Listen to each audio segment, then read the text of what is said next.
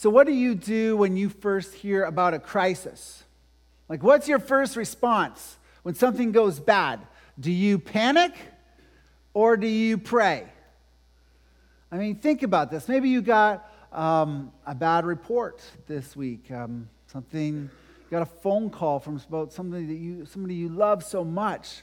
At first service, some people were telling me about just some calls that they were getting from about their family. It was very disturbing. What do you do when you get that phone call? Let me tell you what happened when I got that phone call this week. We had just, our family, the family's kind of shrinking a little bit with Jesse off to Heritage. And Luke and Noah and Lori and I went to the movie Overcomer. Anybody seen the movie Overcomer? Okay, it's a great movie. You got to go see this movie. It really encourages you and bless you. And so it's Tuesday night, cheap night, of course, you know me. And we had gone to see the movie, and we needed to pick up a prescription at Walmart afterwards for Jesse. And so we stopped by Walmart, and I went in to get the prescription. And then Luke, our youngest, remembered he needed some more school supplies. So Lori and Luke went inside to Walmart, and this left Noah in the van. And Lori went to find me afterwards, and the prescription was taking longer than expected. And Lori's like, I think I better go check on Noah. It's gotten dark, and we'll just check and see if he's okay. So she went out there, and just a few minutes later, I got that phone call. And she's like, you got to come quickly. Our car's been tried to be broken into. And so I immediately tell the pharmacist, I got to go now. Like, can I get my prescription? And they went quicker all of a sudden. And I said on the phone to Laura, I said, you need to call 911. And so, apparently what happened is when Lori and Luke went inside to Walmart, the car right next to us, there was a gentleman that got, not really a gentleman actually, a guy who got out of his vehicle and immediately opened up the door because it was unlocked and started ruffling through there's not very many valuables in there, but tried to find some valuables. And he soon discovered, not knowing that Noah was in the car, Noah goes, hey! And the guy took off and ran and didn't get much. And by this time, Lori had come out, and Noah was pretty shook up by that time and explained what happened. And Noah and Jesse just can see everything that goes on. And so we asked, well, where did they go? And Noah was able to point and describe the person pretty well. And I came out of that Walmart, and I was on a mission. Because you don't break into my van, and you don't try to hurt my kid without me going after you. So I said, Noah, where were they? And he pointed, they went off that direction, and I ran partway through the parking lot. And I live in the United States, so I know, you got to keep your distance. I don't know if this person has a gun or not. And I looked, and I could see two figures, and I just stood there because I knew that their vehicle was still there. And finally, one of them came over. We had already called the police, and it was a woman that came over. It was the girlfriend of the bad guy. And she's like, my boyfriend, I told him not to do it. He's drunk. I'm like, well, we're still calling the police. And the police came and found out that this person, they'd been wanted for some time. They'd had some other struggles, I should put it that way. Never found the bad guy. But here's my point. I didn't pray. I panicked. And then when I did pray, I was only praying one prayer, a prayer of justice. God, catch this guy. So what do you do when you're in a crisis? When you have a struggle, when you have a difficulty? Let me tell you about a guy named Nehemiah and what he did. Turn in your Bibles to Nehemiah, chapter 1. Nehemiah was written about 2,500 years ago. You can find out all about Nehemiah in your bulletins. I've put kind of just a background to the whole book of Nehemiah. We're going to be studying Nehemiah really the fall, Lord willing. And this is the third book in our Build series as we go through the Master's Plan 4.0. The Master's Plan 4.0, for those who are new, is our recreation of our property. But it's not just the recreation of our property. This is our attempt to seek God, that it would be His plan, our Master's plan, to reach our community with the gospel of Jesus Christ and to make disciples. And so we don't want to just recreate our property. We want to recreate a community, and that this would be a community center where the gospel is preached.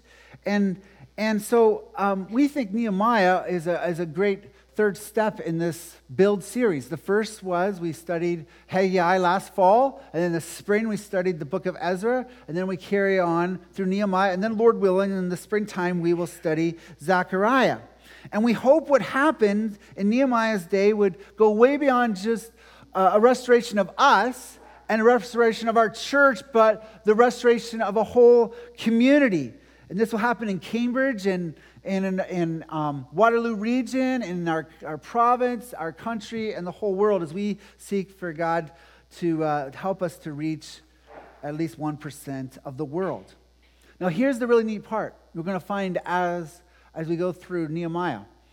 When you seek God for restoration, often revival happens. And we would love for revival to happen. Don't you? Would you like revival to happen? Where people actually say, God, you are all that I want. You're all that I need. That's what we're hoping that would happen as we study through Nehemiah. Now, as we learned last week, Nehemiah, he was serving in his role as cupbearer to the king, which was really the second in command, second kind of most trusted position in the kingdom, because he had to taste all the food and all the wine before it got to the lips of the king. It's a very trusted position. He was doing this with excellence, with integrity, but he lacked some compassion because he didn't know what was going on with his brothers, his Jewish brothers, way back in Jerusalem. And all of a sudden, he gets a report. A crisis hits. And his compassion meter goes up. And here's what we read in Nehemiah chapter 1, verses 1 through 4. Would you please stand with me for the reading of God's word? Again, if you can't find this, you can look it up on your smartphone, Google it. We'd love to give you a Bible. Just stop by the Welcome Center afterwards. It says, the words of Nehemiah, the son of Hakaliah.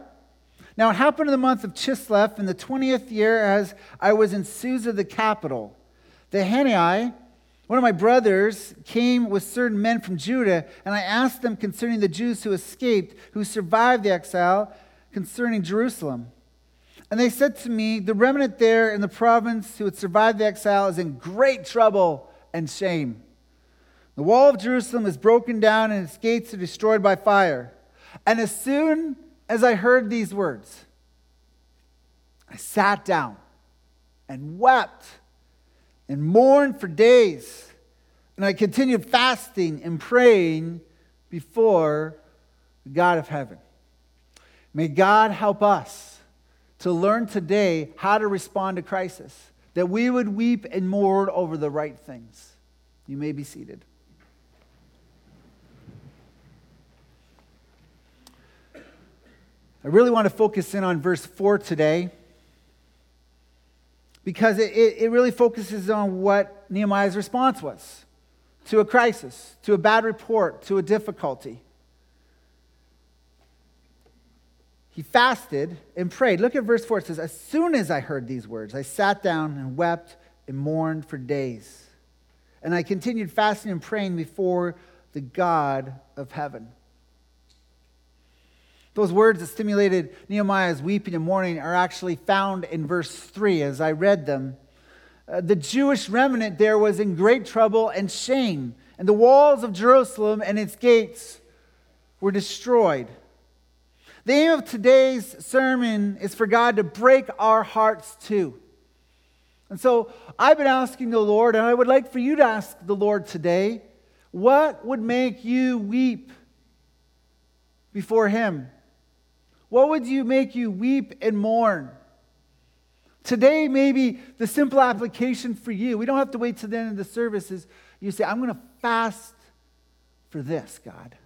I'm going to weep over this. I'm going to pray about this. I'm going to commit to fasting and prayer because of this news that I'm deeply disturbed by.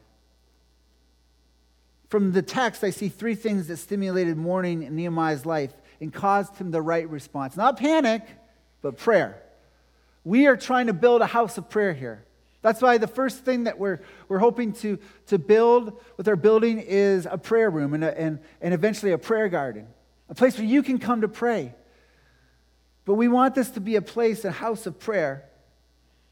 There are three, but not limited to causes for mourning that we can have, that we see directly in this text. The first is not surprising, one that you probably can all identify. The first is when your family's in trouble.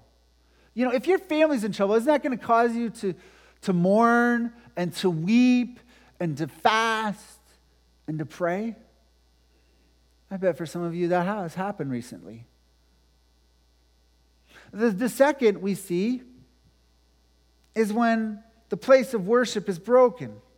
Or we could just say when worship is broken. And then the third area is when the protective barriers, those gates, are destroyed. In other words, in our context, we should fast and pray when there's family troubles, when there's broken worship, and there's a lack of safety. It should cause us to mourn.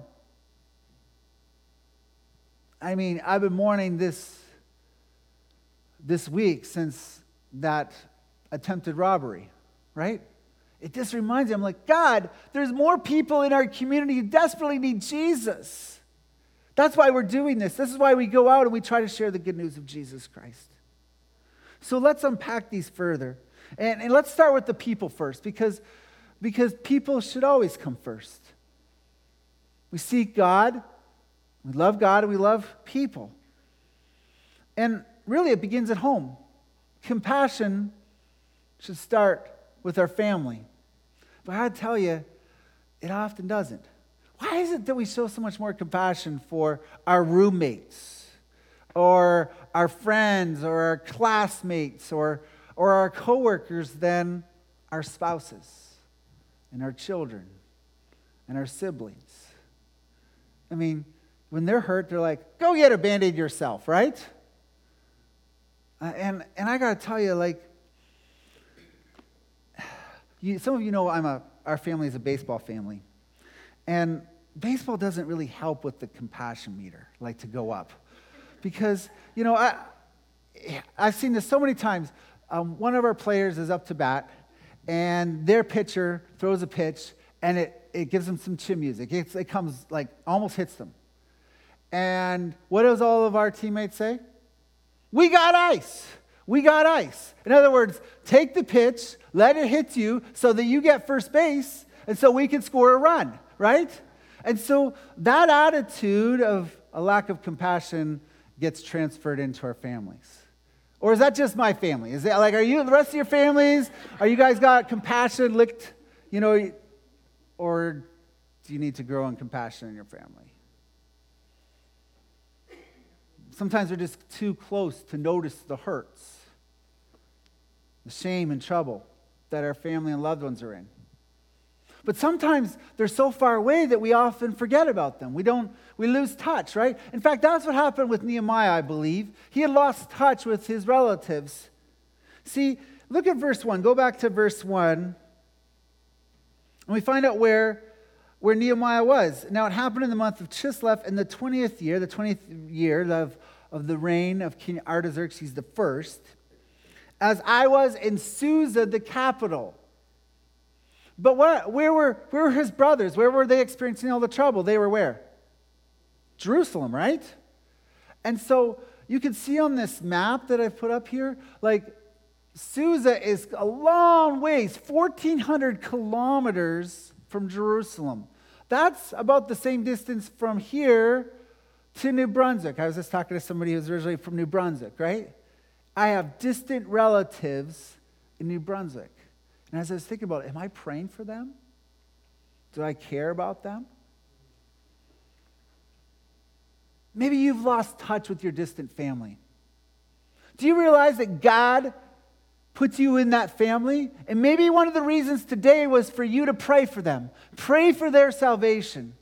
Would you pray for your distant relatives who are in trouble and in shame? And at first glance, they might not even look like they're in trouble and shame. They may look very successful, very rich, very well off, but they're in trouble and shame because they do not know the Lord Jesus Christ. They don't know him as their Savior. They've not been restored to God. They're not worshiping God alone. In the case of Nehemiah's relatives, they were in shame because they were former slaves who returned from exile, and they had no power. They were trying to reestablish their homeland, but they were a conquered people.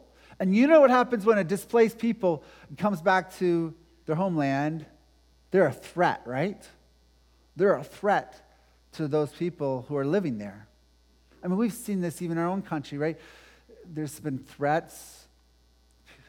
How some people have felt as our Aboriginal peoples have made land claims. Probably, though, the one that's most known in history is actually this, what happened in the same location that we are studying today in the land of Palestine. See, in 1948, the state of Israel was established. And as soon as the Jews came back, there was a war with the Arabs, right? And that war has continued. That's what happens when a displaced people come back. And it was especially true in the Promised Land. In fact, from 586 BC, when the Jews were first carted off in slavery to Babylon, after cheating on God, to 1948, really from that whole time forward, the Jews had experienced oppression after oppression. And it just hit me as like, maybe that prayer, you know that prayer for your distant relatives? Maybe your prayer will now stop generations of shame and trouble. So I'm going to give us an opportunity right now to pray. We want to be a house of prayer. I want you to pray for some people that God's put into your heart, just their first name, distant relatives. And just say, rescue, Lord, and name that person. Just their first name. I'll start. Rescue, Lord, Craig and Lisa, my cousins. Save them, God. Anybody else? Just cry out to God with some names that you want to bring before God, some distant relatives. God, you hear our prayer. Oh, we prayed it out loud or not, but there are people in our lives that you've placed. And we're desperate for them. We're desperate for them to know you. We pray this in Jesus' name. God's people said, amen. It's corporate prayers. That's one of the things why we do to gather, to pray out loud, to share our prayer requests, and we get to know each other so much better. Thank you for praying. So family would be the first thing that should cause us to mourn. But there's others. Also, our broken worship. In Nehemiah's case, he was devastated to hear that the wall of Jerusalem, look at verse 3, was broken down. Now, the wall was pretty important because after 140 years of being, after they were carted off to Babylon, there was no protection. Jerusalem was very vulnerable to attack. And the importance of that is, especially in those days, the Jews believed that God came and he rested in the temple. That's where he actually was worshipped, the locus of his worship. And so to be able to worship meant that they had to worship in safety. And yet that was always at threat because the walls were broken down. And if you look in your Bibles, look at Psalm 122. If you just open up your Bibles and just open up right in the middle, and you'll pretty much land in Psalms. Psalm 122, and you'll see really the perspective the Jews had of the importance of worshiping in Jerusalem. Psalm 122, and I'll start in verse 2, and this was a psalm that was sung as the Jews went up to Jerusalem, as they sang and they worshiped and they prayed. It's called one of the Psalms of Ascent. In Psalm 122, verse 2 says, "Our feet have been standing within your gates, O Jerusalem, Jerusalem built as a city that's bound firmly together, to which the tribes go up, the tribes of the Lord, as is decreed for Israel, to give thanks to the name of the Lord. Their thrones for judgment were set in the thrones of the house of David. Pray for the peace of Jerusalem. May they be secure who love you. Peace be with your walls and security within your towers. For your brothers and companions' sake, I will say, peace be within you. For the sake of the house of the Lord our God, I will seek your good. This is something that we can still pray, because Jerusalem is still one of the most contested, if not the most contested city in the world. Now, we don't have to worship in Jerusalem, right? Because Jesus says those who worship him, God, the true God, will worship him in spirit and in truth. We can worship wherever. But back then, that worship was broken. And so how do we apply this in our lives? How do we mourn over broken worship? Well, I'll start by asking, are there threats to your worship of God? Are there threats to your worship of God? And now, I'm not trying to launch a grenade and start a worship war and say, I'm not talking about having your favorite songs. We try to worship and sing one another's songs in worshiping God. Our worship is trying to be Godward. And so we think it's a great practice here that we sing one another's songs, and at times that means that it might not be your favorite song, but it's actually more worshipful when you say, boy, I'm really blessed when Kyle is singing his favorite song, even though that's not my favorite. And then that's an act of submission and love. That's what we believe here in regards to worship. But that's not the greatest threat to worship. And you might think, well, what's the greatest threat to worship? Well, another threat could be, church buildings. There's broken down or destroyed. Like, think about how much the people in France, when Notre Dame back in the spring was burning, right? And how devastating that was. That seemed like a threat to worship. But it's not about buildings. That's not the greatest threat. And what about religious freedom? Well, religious freedom and losing some of religious freedom, that's not the biggest threat to worship. The biggest threat to worship are idols. Idols defined as anything that we try to replace God with. Things that we run to for comfort and satisfaction. That's the biggest threat in my life to worship, because instead of worshiping God, I'll start to worship these idols. And so, these walls in Jerusalem were to act somewhat like a guardrail, a physical symbol of our guardrail. And in our lives, we need to make sure that we get rid of idols. That we have Jesus Christ as our focus.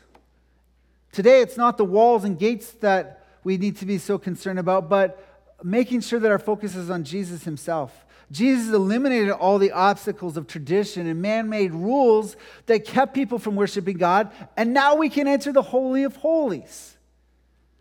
Because he himself is the gate. He himself is the door. Check this out in John chapter 10, verses 7 through 9. So Jesus again said to them, truly, truly, I say to you, I am the door of the sheep. All who came before me are thieves and robbers, but the sheep did not listen to them. I am the door. If anyone enters by me, he will be saved and will go in and out and find pasture. It's Jesus who's the way to God. Jesus is offering us passageway to God and to make our worship holy and whole, not broken down with idols. So if there's idols in your life, get rid of them. They are a barrier in your life.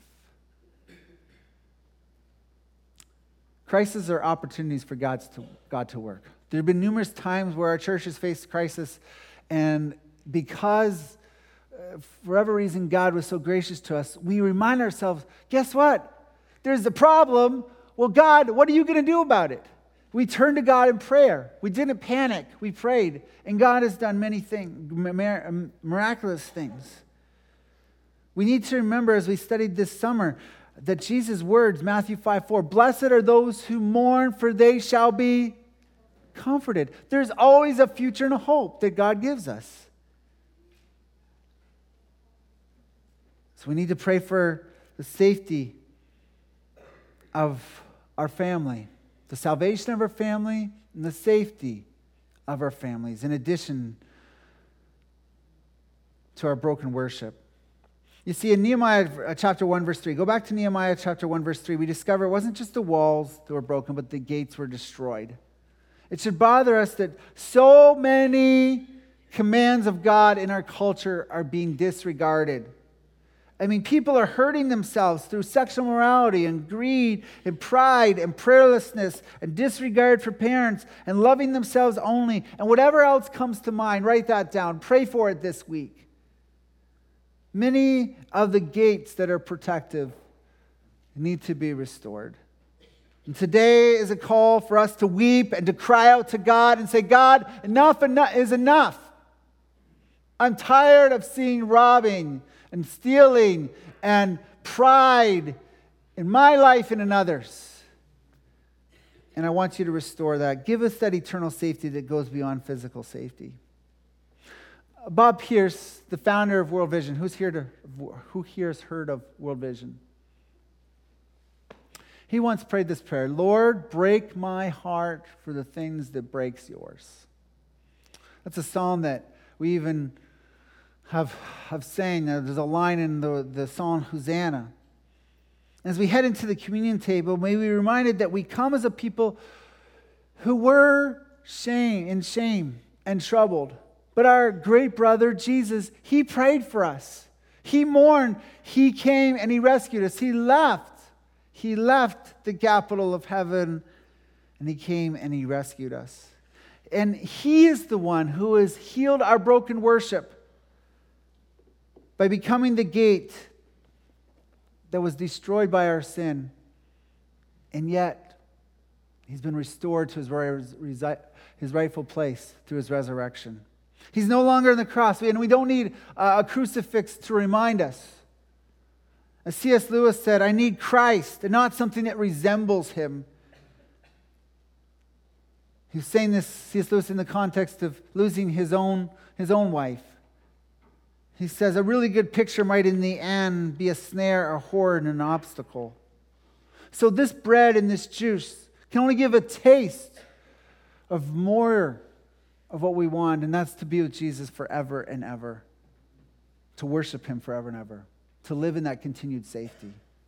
We can run back to him constantly because Jesus rose from the grave. Think about it. If he would have just stayed on earth, we couldn't all run to him for constant safety, right? He'd be in other parts of the globe. But because he went to heaven and he's given us his Holy Spirit, we can now run to him constantly and be safe. As we enter into this time of passing out the bread first and then the cup, may we mourn over our sin, confess it, and receive God's grace and forgiveness. Mourn over your troubled family. Mourn over your broken worship and lack of safety. But find hope in all these things through Jesus Christ. The crisis you are facing should cause you not to panic. Not to panic, but to pray. Pray to the only one who can truly help. Let's go to him in prayer. God, we come to you in prayer seeking your holy face.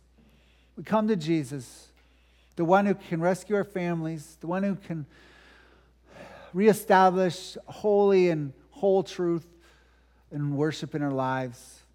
And God, the only one who can be our gate